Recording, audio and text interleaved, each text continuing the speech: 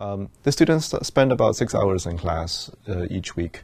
And right at the beginning of the semester, most of those 6 hours are either lectures or activities or workshops that we have planned to have inside the class. It's very, very tightly programmed.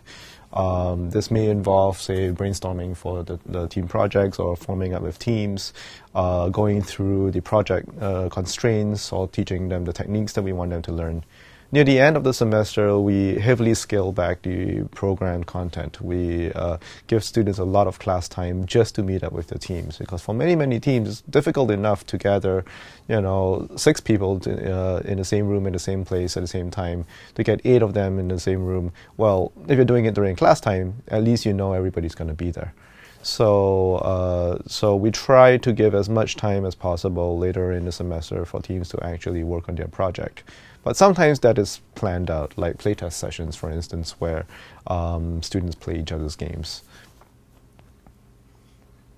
Yeah, the first half of the semester is all the lecture and the workshops are given by the staff.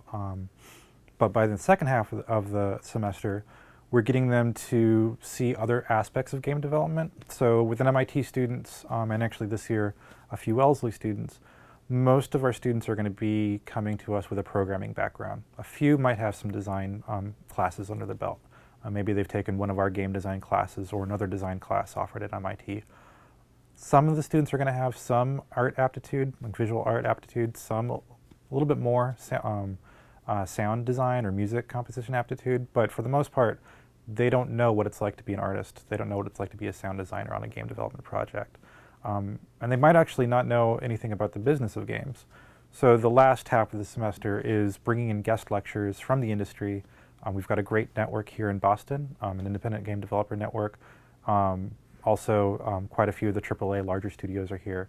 So we mine our network, and each year we get new speakers to come talk to them about how to work with an artist, how to work with a sound designer, what it actually means to be an art director in a game company, or what it actually doesn't mean to even be a level designer on a large project. But then also we're bringing people in to talk about business models. Kickstarter is often an interesting topic for the students.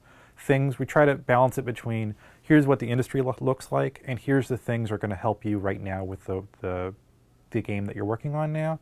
And if you wanted to take the game a little bit further after the course, here's the things that you could do. Things like fundraising, submitting it to festivals, marketing it, and things, and just getting other people to play it.